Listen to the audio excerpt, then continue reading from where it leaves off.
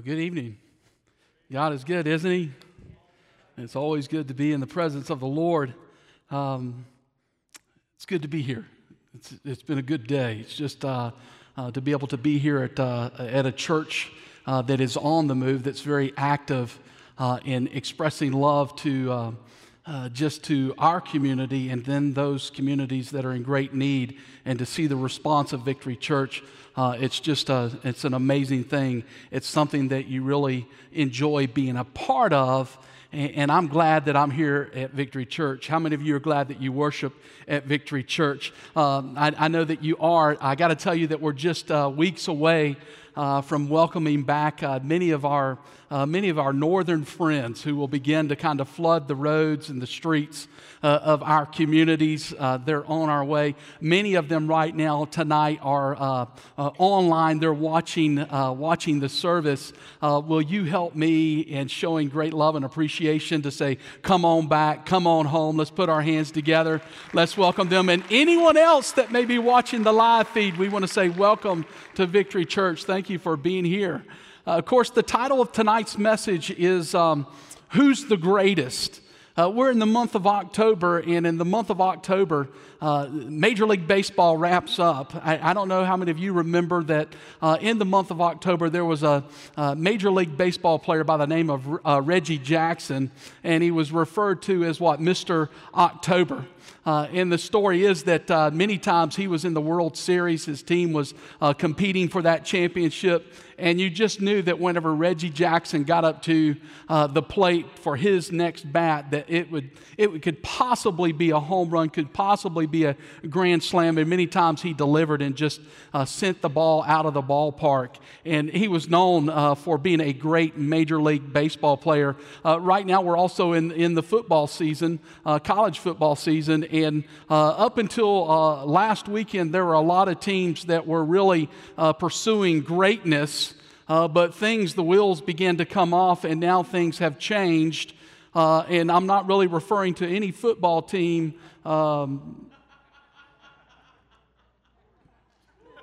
Maybe I am. How many of you will just raise your hands right now and kind of lift them in that direction, and let's pray. But pursuing greatness, who's great? Man, when I think of greatness, I think of Michael Phelps.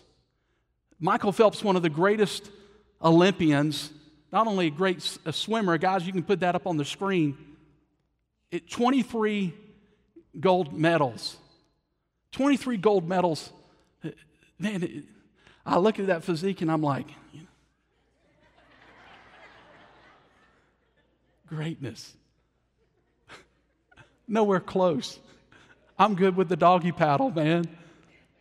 Michael Phelps, what is it that he had to do? What was prohibiting him from being great? When you look about what does it take to be great, what does it take to achieve greatness, and you look at Michael Phelps, and you can start with his diet. When you look at the diet of Michael Phelps, here it is. When you look at the breakfast, this is every day. This is what he would consume. And you talk about greatness in order to pursue it, in 3 fried egg sandwiches with a lot of cheese. I mean, if you're going to hand out gold medals, go ahead. I'm in the running. I can hang with Michael Phelps at this point. The fried egg sandwiches, lunch, a pound of pasta, energy drinks, dinner, large pizza, and a pound of pasta to keep him going, to keep the fuel in his body to go. And then when we look at his workout routine, and swimming workout just to warm up, you see the 6 workout sets of 50, free, side kick, continue on. And what happens whenever he gets into the main workout? This is just the warm up, and he continues the 20 by 100 and the 500 strokes and the 50 kick, the 50 free, and then we continue to move. And this is early morning, the main set, 2,000 times kick strokes. I don't even know what these are, but this is what he's doing. And then it gets to the end of the practice, and you would think, okay, we're done in the pool, but then let's move on to the gym. And for Michael Phelps, let's knock out 3 sets of 10 to 6 reps, and you guys can see. And Michael Phelps is pursuing greatness. I think that God is calling all of us as followers of Christ in our faith to pursue greatness. But there are things that whenever we look at our lives and we take an assessment, that there are moments, there are behaviors, there are actions that hold us back from being able to pursue greatness. And that's the question for tonight. What is holding you back from greatness in your pursuit of Christ, in pursuit of developing your faith? What is that? What is that holding you back? Every time you wake up in the morning, sometimes you feel like it's just the foot is just stomping down on you, and you're saying, I desire for greatness, but there's something that's in my life that's holding me back from obtaining greatness. If you were to come to my home, I can tell you that there is no trophy case. There are no medallions. I don't know that I've ever been great in anything. I've never been recognized for really anything that you would consider to be a great moment, a great feat in the life of Tim Blackburn. I can tell you that as a young kid, what did it look like in my own life? I struggled academically. Early on as a child, my summers were spent with a tutor to try to help me to be a better reader and to be better in math. That's what my summers looked like, only to return to school and for the teacher to call student after student back to quickly do kind of a reading assessment, and knowing that I have just spent the summer trying to be a better reader, and to know that, okay, there will be a table A for those that are above average, there will be a table B for those that are average, and then there are the low-level readers at table C. And I can tell you, almost like it was happening yesterday, that we would go through that process. I'm in the classroom, and I desire to be great. I want to be at table A. And if I'm not at table A, God, maybe I'll be at table B. And sure enough, they would go through the process, and guess where Timmy always ended up at? At the low-level reader table. I got to tell you, even in the 5th grade, I received an award from the American Legion for a paper, an essay that I had put together. I don't even remember what the essay was about. I can tell you, just like it happened yesterday again, that I'm standing on the platform as a 5th grader. I'm able to recall this, and I'm standing there thinking in my mind, surely they've made a mistake. I don't even remember the paper that I wrote, and I'm being recognized tonight. Do they have the right student on the platform? But yet I have a desire to be great. But there was always something in the way that was just holding me back from greatness in the classroom. You take this same idea, the same thought, even into our household as a father. I think that many men in the room, guys that have kids, and you say that I'm a father, we desire to be great fathers. I can tell you that I'm not a great father. I've even missed it many times as a father, raising Taylor and Grant and Chloe. And one that sticks in my mind that I think about not often, but every now and then it pops into my mind, that my son is playing baseball, and I'm trying to fit one more appointment in for the day. And he's at a baseball game, and I've made the commitment that I'm coming to watch him that night. And I missed his only home run and his only grand slam home run of his entire high school career. Only to arrive just moments later and to hear and trying to just muster up the excitement and thrilled and with great joy and say, man, I feel like a lousy father. I just missed my son's big moment and crushed the baseball. I think that some of you, that may be resonating with you and saying, man, I desire to be a great husband and great wife, but yet there's some of those things that are inside of my life, behaviors, actions that I desire to be great, but it seems to be holding me back from obtaining greatness. I think God has something for us tonight, and if you'll turn with me to Matthew chapter 18. When we think about and ask the question, what's holding you back from being great? If you turn to Matthew chapter 18, verse 1 through 4, let me kind of set the scene that Jesus and his disciples are in full throttle of ministry. By this point, the 4,000 have been fed. The 5,000 have been fed. The man with the withered hand, that has been healed. Jesus walking on the water, that has happened. Jesus calming the storm, that has happened. And so they are in full throttle of ministry. Great things are taking place. And then we launch into the passage tonight. And it says that, and the disciples came to him, and that he asked him a question, asked Jesus a question. Who is the greatest in the kingdom of heaven? I got to be honest with you. I don't know that I would have a different question, or I would be in a different mindset. But the disciples are saying, man, we know things, man, are humming along. Man, people are being healed. You've told us to go and preach, and we're seeing, man, salvation, baptisms that are taking place. All of this is happening. And I got to tell you, we believe that we're only days away, maybe weeks, maybe months away, that we're going to rule and reign forever. We can see you, Jesus, getting ready to be elevated to your throne, and we want to rule with you. Who is the greatest in your kingdom? And what they were saying is, don't forget about me. When your administration begins to take place and it's being formed, what role will I play? What will my rank be? Man, I'm all in. Man, greatness. I want greatness. And Jesus is listening to them. And they're saying, man, I want to elbow my way up. I'm following you. I've committed my life to you. Who's the greatest in the kingdom of heaven?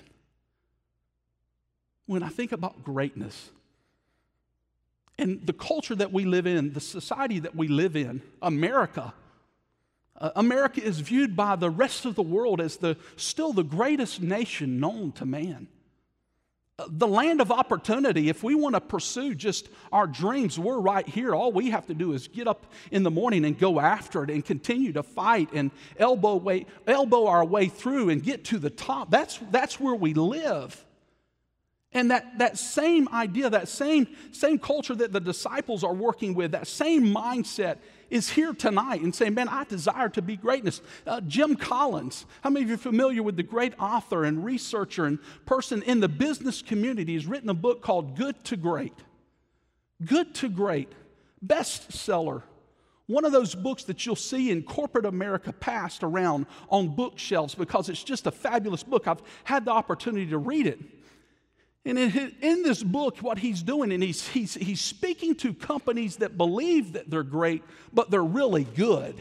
They're good companies, and he's done the research, and he's put his studies together, and he's developed this book and saying, you may be good in your product, but your customer service is lacking. Or you may have great customer service, but your product is lacking. The opportunity for you to be able to go from good to great, it's just moving the needle just a little bit more. And one of the illustrations that he used and tries to communicate is, imagine yourself on a bus. That you're traveling along the bus and you're a good company, but yet you're wanting to become a great company. He said, if you want to see that greatness within your company, then you have to make sure that you have the right people on the right bus and make sure that they're in the right seat. Far too often, he says that good companies, they have the bus and they have good people, but people are in the wrong place on the bus. And I'm thinking of this as I'm reading this passage of Scripture that Jesus is here and he's got his disciples and they're moving forward and they have a desire, man, I want to be great.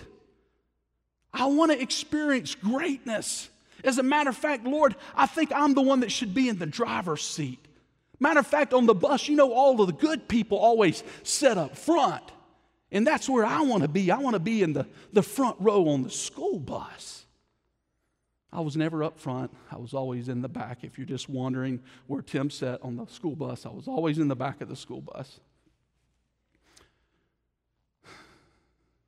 I'm not going to tell you what else Tim was doing on the bus, but we'll just leave it right there. On the school bus. And so they're having this back and forth, and he continues. And Matthew writes that, and Jesus called a child over to him. And he placed the child among them. And you've got to look at Mark's account and Luke's account to realize the setting that the disciples really are arguing, saying, who is the greatest? And at that moment, Jesus brings a child into the circles of great influence, brings the child, if you will, into the boardroom, brings the child into their midst. And Jesus very easily could have and properly just pointed to himself and said, who's the greatest? You're really asking the question, who is the greatest in the kingdom of heaven? Come on, guys. Who was the one that fed the 4,000? Come on, 5,000, not once, but twice, 5,000. Matter of fact, I'm the one that was walking out on the water. Listen to me, Peter, Andrew, James, you guys that were experienced fishermen on the boat, and you're crying like newborn babies when the storm roared up. Who was the one that you went and woke and said, hey, we need help, we're about to go down? I'm the greatest. But he brings a child and he shifts their attention to this child. That in their society and even in our society, a child represents insignificance. A child most often is hushed and said to go away. The adults are talking right now.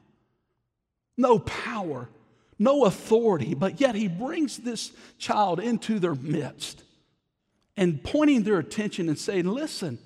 And he says, and listen, truly I say to you, unless you change and you become like children, you will never inherit the kingdom of heaven. That's a stiff statement. It's on the screen. It says that truly I tell you, unless you change and become like children, you will never. That's permanent. That's a strong word that Jesus is communicating, and he's making a point that, listen, unless you change your mindset, you guys are believing and thinking right now that I'm talking about a temporal kingdom. What we're doing and what we're establishing will last forever and ever and ever. It is the heavens and the earth that I'm talking about. It's the work that the Father has commanded me to do. You guys have to have a change in your mindset. You have to begin to think eternity. You have to begin to make that transition. For if you're not able to make that transition in your pursuit of greatness, you'll never inherit the kingdom of heaven. When you think about you tonight, me tonight, in our pursuit of greatness, what is it that's holding you back? As I ask that question, I know without a shadow of a doubt that that behavior, that action is popping into your mind and saying, I desire greatness. But when he asks the question of what's holding us back, things begin to pop and say, man, what is it that's in my life? What is holding me back from being able to pursue greatness and kingdom work? What is it that's holding me back in my mind? What is that behavior, that action that needs to change even in my marriage? What is that action that needs to change, that behavior that needs to change even as a parent and a grandparent and one that loves his family, but yet I know that I just need to make that slight change by the grace of God, by the help of the Lord. What is that? What is it that's holding you back from greatness? And he completes this moment right here, and he says, therefore, whoever, right on the screen, whoever takes the lowly position of this child is the greatest in the kingdom of heaven. The lowly position, that whoever humbles themselves. Listen, guys, come here. Peter, James, listen. You want to know about who's the greatest in the kingdom? Then you guys need to humble yourself. You need to look for the opportunities to love those that are in our community that are considered to be the unlovable. When you're out doing ministry within the communities that we serve, you need to make sure that you're embracing those that are insignificant within our community. He's calling them in saying, listen, guys, you want, I'm telling you what it is. You want greatness? Begin to be that low rower. You want greatness? Begin to care about the ministry that we're doing and not fighting for your position at the table and trying to elbow your way up and wondering who's going to be at my right hand, who's going to be cast as one of the governors or a city king. Make sure that you're staying as a low rower, that you're staying humble and that you're embracing humility. I'm thinking tonight, what if we took that same position even within our own lives, and said, God, I desire you. I have changed my path. I am pursuing you. I'm a follower of Christ. But Lord, I pray, Father, for humility. Lord, let me remain humble, God, as I'm out doing ministry. God, let me remain humble in my own home, in my own marriage. Whenever I would normally respond in a certain way, God, let me begin to change my life. Let me change my mind. And let my spouse experience the love that they deserve. God, as an employer, Father, let me treat my employees with dignity, not as a subject that I can just step on and command them to do something to the left or go to the right, but yet I see them as your creation. Let me be that employer that has humility and I remain humble. I think tonight we can look at that and begin to say, what is it that I can do this week? What can I do over the next few days until we come back together on Sunday? What does that look like in your own life when you say, what is it that's keeping me from being able to pursue greatness? What attitude needs to change? What behavior needs to change in saying, I need to remain humble? What is it that's in my life, God, that you want me to kind of push out by the power of the Holy Spirit, by the power of God, to be able to remove that and allow me to live with greatness? What would our church look like? Imagine this, if we began to look and we see the opportunities with the Dream Center and First Saturdays, and we really look and say, God, I want to look for an opportunity to be able to serve you through what you're doing here in the community. I know that I really believe and think that my schedule's more important than what's going on at the Dream Center, and I know that I've got things stacked on top of others, but God, I know that you're communicating to us month after month an opportunity to love our community right through the Dream Center. God, I know that Pastor Teresa comes up and she's looking for volunteers after volunteers after volunteers to say, come and serve with us. God, let me spend that Saturday. Let me spend that day during the week to say, man, what is it? That's a great way to remain humble and to know the work that we're doing, the work that really matters, the eternal work. When we talk about preaching the eternity, preaching that, man, the kingdom of heaven is near, that's what's happening right here on our campus and throughout our community, that we can come together and say, God, let me embrace those opportunities. Let me have a desire to be great, but then also, God, let me desire, man, to remove those things that are prohibiting me from being able to pursue greatness. As the band comes back and the altar workers step forward, the altar call is very simple tonight. It's very simple. What is it? The question is, what is it that's keeping you from pursuing greatness? What is it that's in your life? You say, Tim, I know in order for me to be more effective in my faith with God, there's some areas, there's some things that I need to kind of remove from my life. And I need to remove some of those behaviors. That when we talk about real change, that I begin to look through a different lens. That I'm able to say, man, what is it that God is identifying right now in my own mind, within my heart, that He's wanting to remove? So that I can continue to press forward and continue to pursue God with great passion. So if you will, stand with me tonight as the band continues to play. That may be you. Say, Tim, I'm ready to continue to move forward. But I know that there's an area within my heart, within my life, that even as a teenager that you say, man, I need to remove that area. I pursue greatness, I desire greatness, but what's keeping me back? As a husband and wife, when you talk about greatness in your relationships, what is that's in that relationship that you're saying, God, I need to remove that once and for all by the power and the grace from Almighty, to be able to enter into a relationship that's once and for all a healthy relationship. If that's you, if that's your desire, if that's your prayer, there are people here ready to agree with you tonight to say, man, you can experience greatness. Jesus didn't say there wasn't going to be greatness in the kingdom. He gave them the roadmap, though.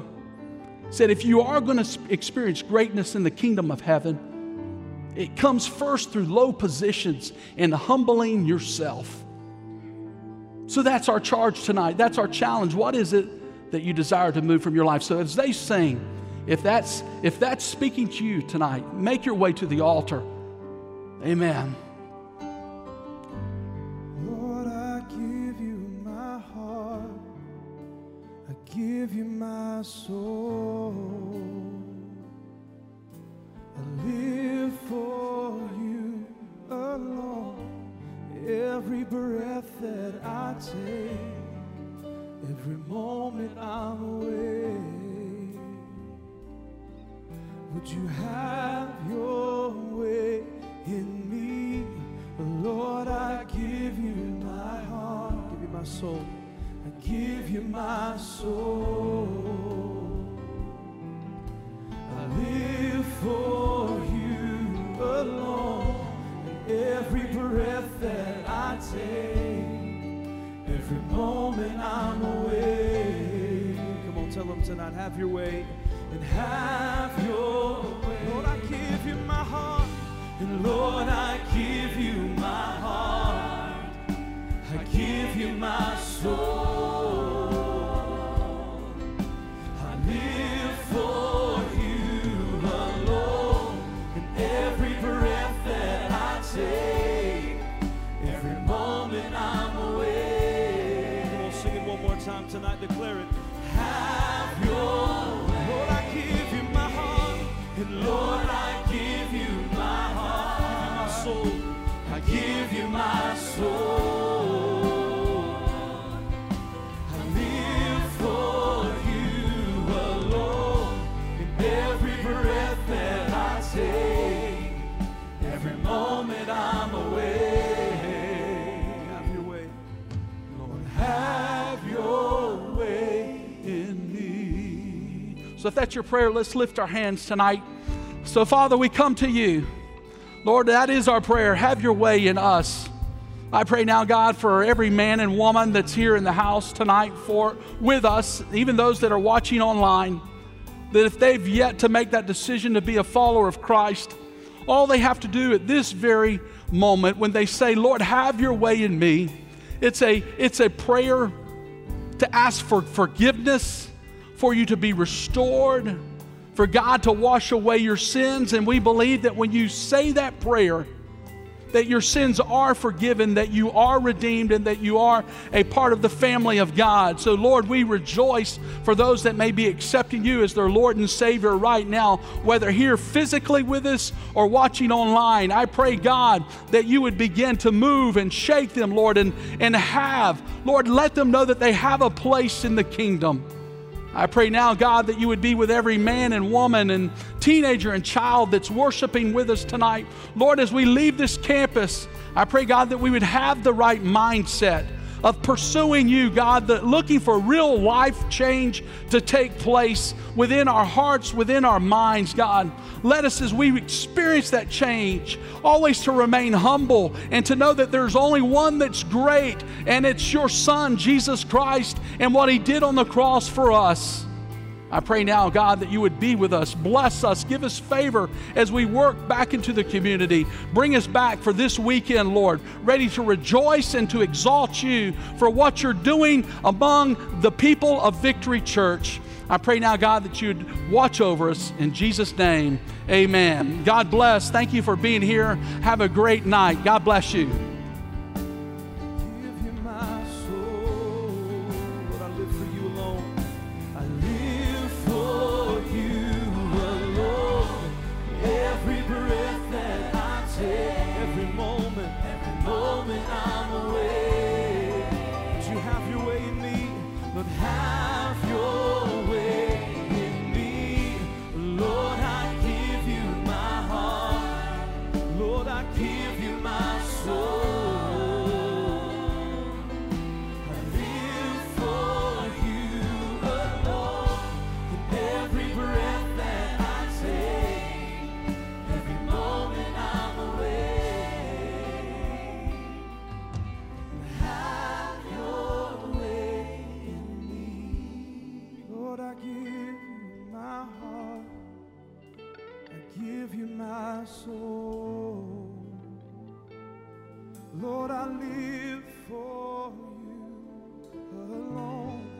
Every breath that I take, every moment I'm away.